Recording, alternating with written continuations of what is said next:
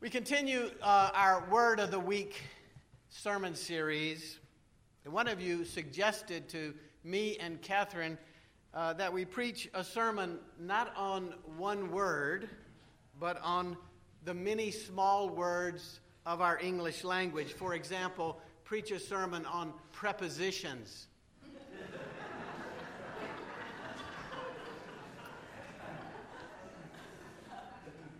When we think about our language, it's not just the words that matter, but how the words connect to each other, and it's the small words, the prepositions, that really give meaning to the other words. In fact, the one of you who suggested this knows not only about language, but about translations, even Bible translations, and the critical issue in translating the Bible is so often how the little words, the connecting words, the prepositions are translated. Those little words determine everything about the larger words and our understanding. Our word today, believe, is almost always determined and significantly affected by the prepositions that are used alongside that word. Listen to what writer and preacher Frederick Buechner says. Prepositions can be very eloquent. A man is in architecture, a woman is in teaching, a man is in nursing, a woman is in law, and when you use the word in like that, it tends to mean these people make their living that way so they can do something else the rest of the time. But if we say that they are into, it changes completely. It's a whole nother story. Into means something like total immersion. Into means they live and breathe that. Into means they take it home with them.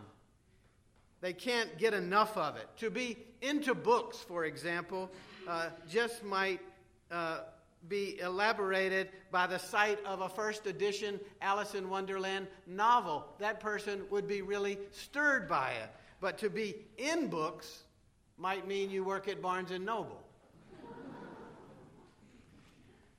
So then Buechner begins talking about the complex word, which is our word today, believe. And he says, reminding us, the New Testament Greek speaks of believing into rather than believing in. Believing in God is often how it gets translated, but that implies more of an intellectual position. And that's where the problem comes. When you say, I believe in God, it may not really affect your life. And that's where the problem might come, because we believe in lots of things that have very little effect on our lives. We believe in gravity. We believe in the earth rotating around the sun. We believe in our financial advisor, at least we hope we do. We believe in the airline pilot. He's going to land the plane safely. In a sense, to believe in mostly means to accept something as true, to feel sure of it. But when it comes to believe and God, into is way better than in. To believe into God, or to believe God with no preposition at all, there's the sense that life is going to be greatly affected. There's the sense that our journey is going to be altered. There's the sense that our priorities get rearranged. Our hope gets reoriented. When we believe into, it changes us.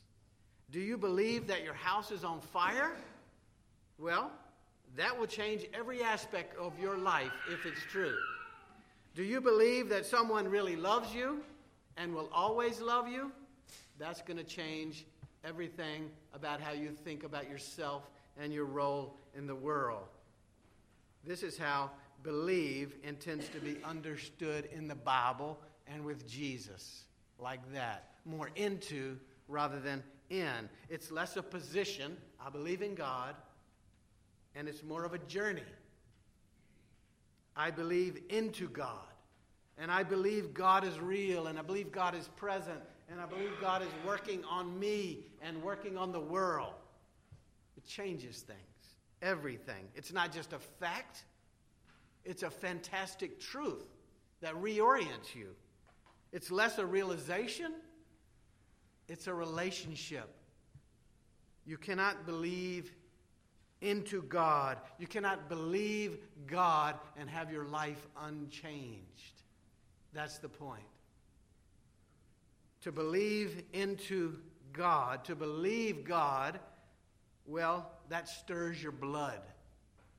It affects who you are. It affects what you do with your life. Eternal life is not the result of believing in God. Eternal life is the experience of believing.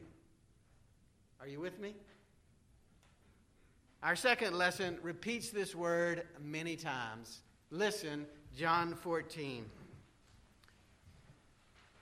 Do not let your hearts be troubled. Believe in God. Believe also in me.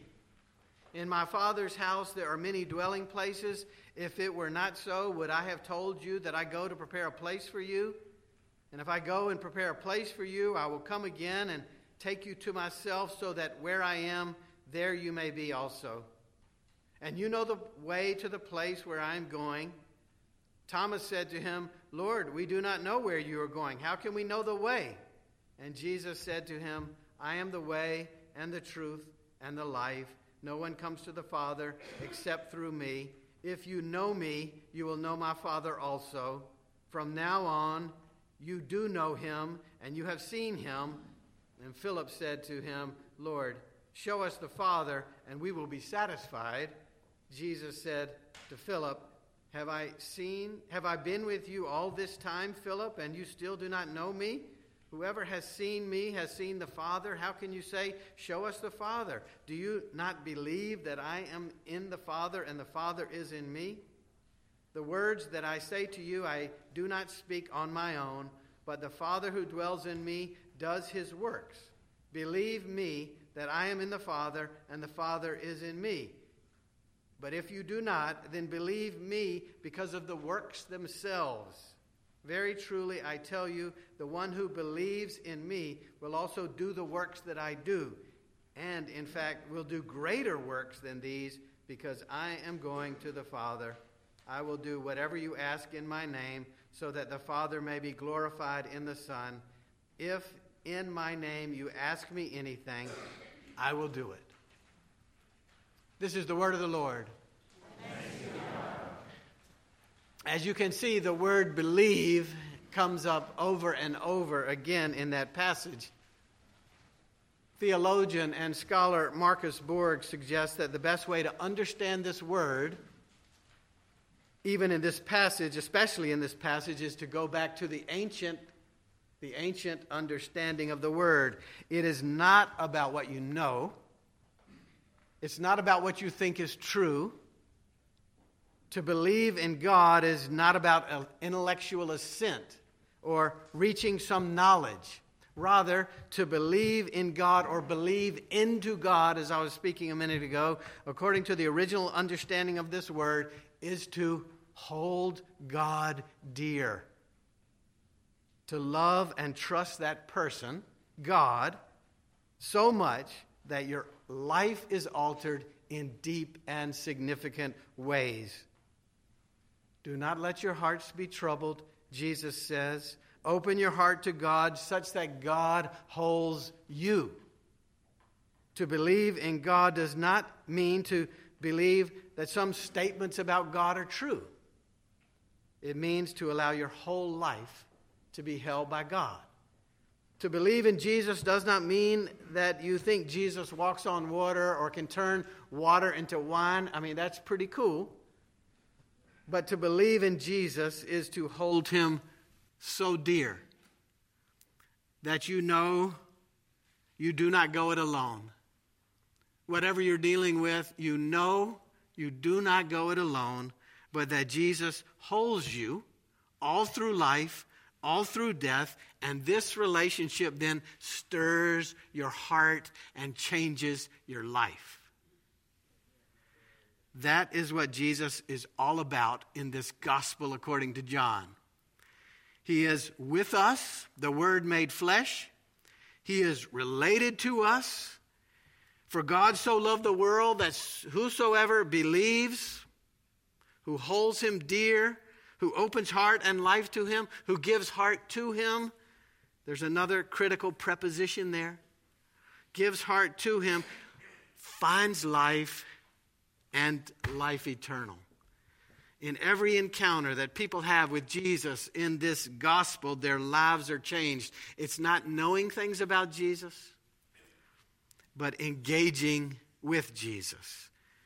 It's not a realization, it is a relationship. In fact, this is how we get to the Latin word credo.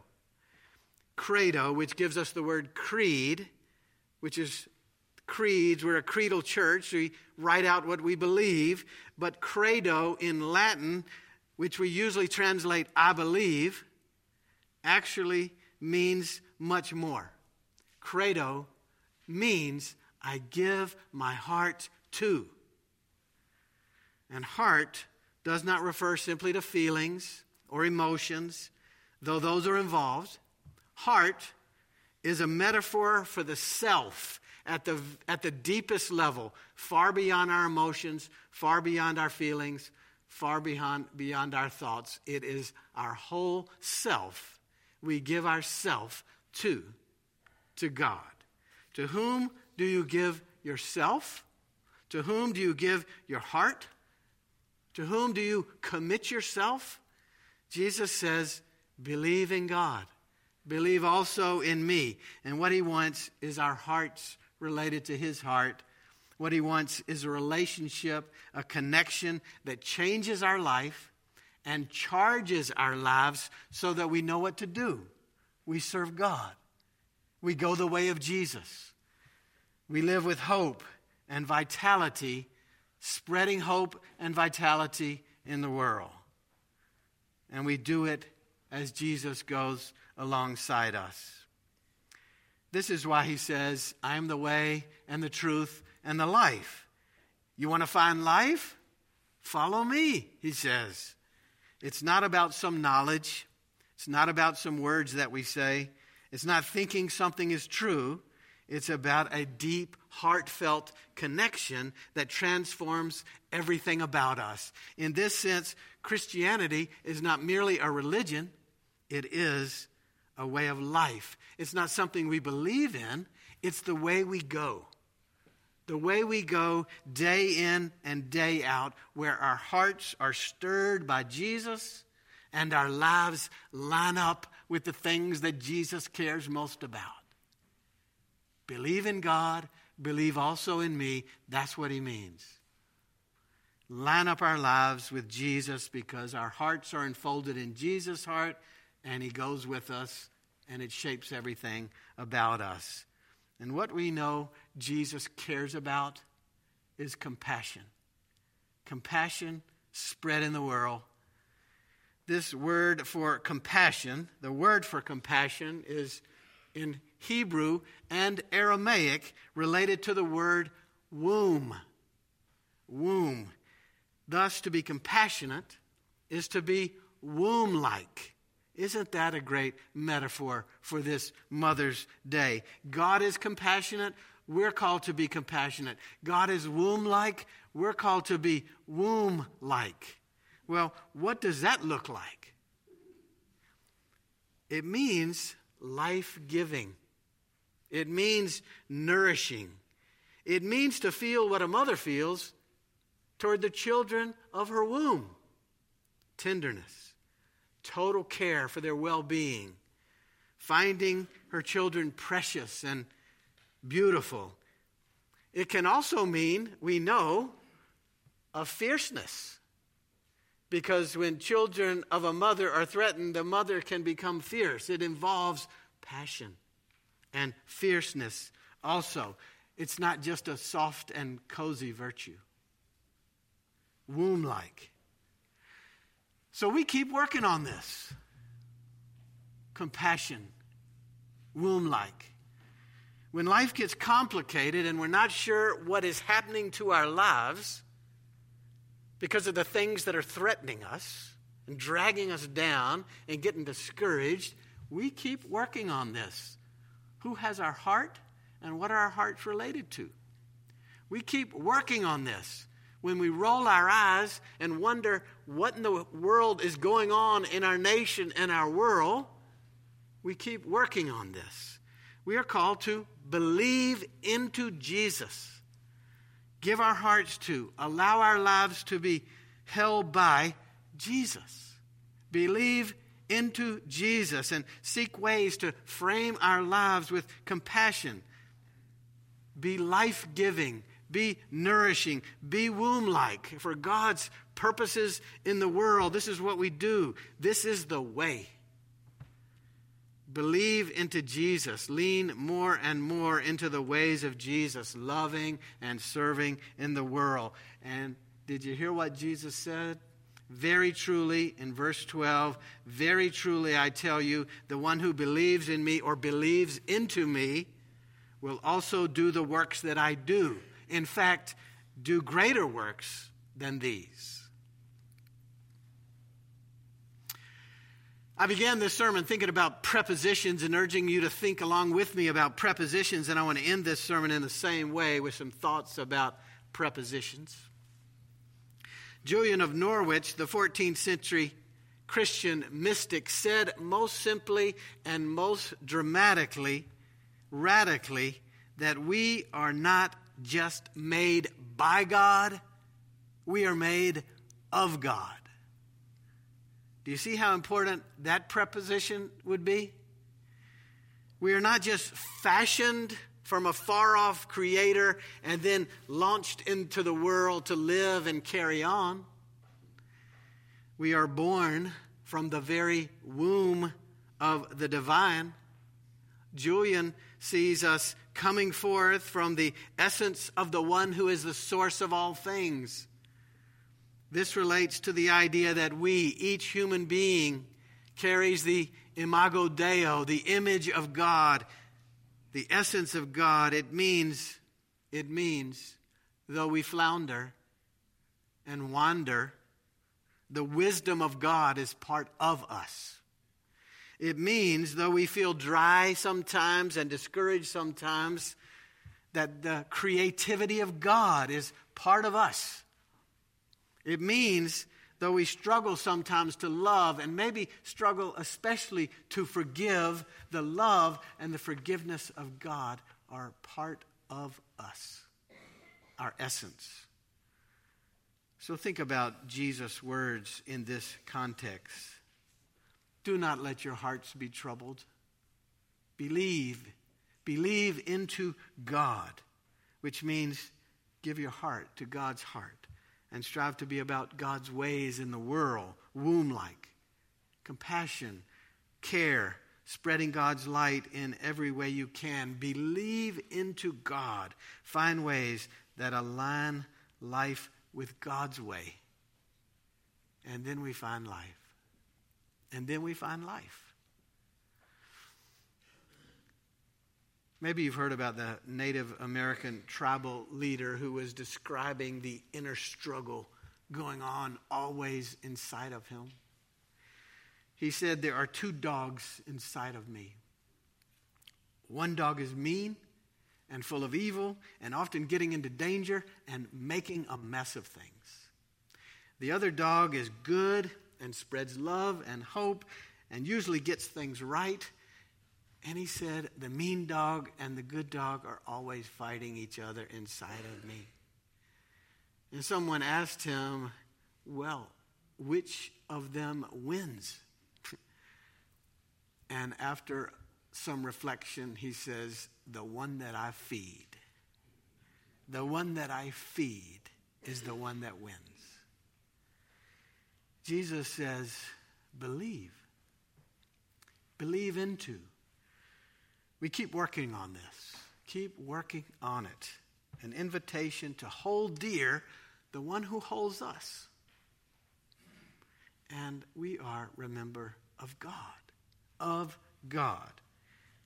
That means how we live in the world. That means how we love and how we seek to serve. That's how we find life. May God's Spirit touch all of our lives and transform us more and more so that we can believe into and spread God's love in this world, today, tomorrow, forever. Amen. Let us pray. Move in our midst, O God. We believe, help our unbelief. We seek to go the way of Jesus in faith and love and service. Amen.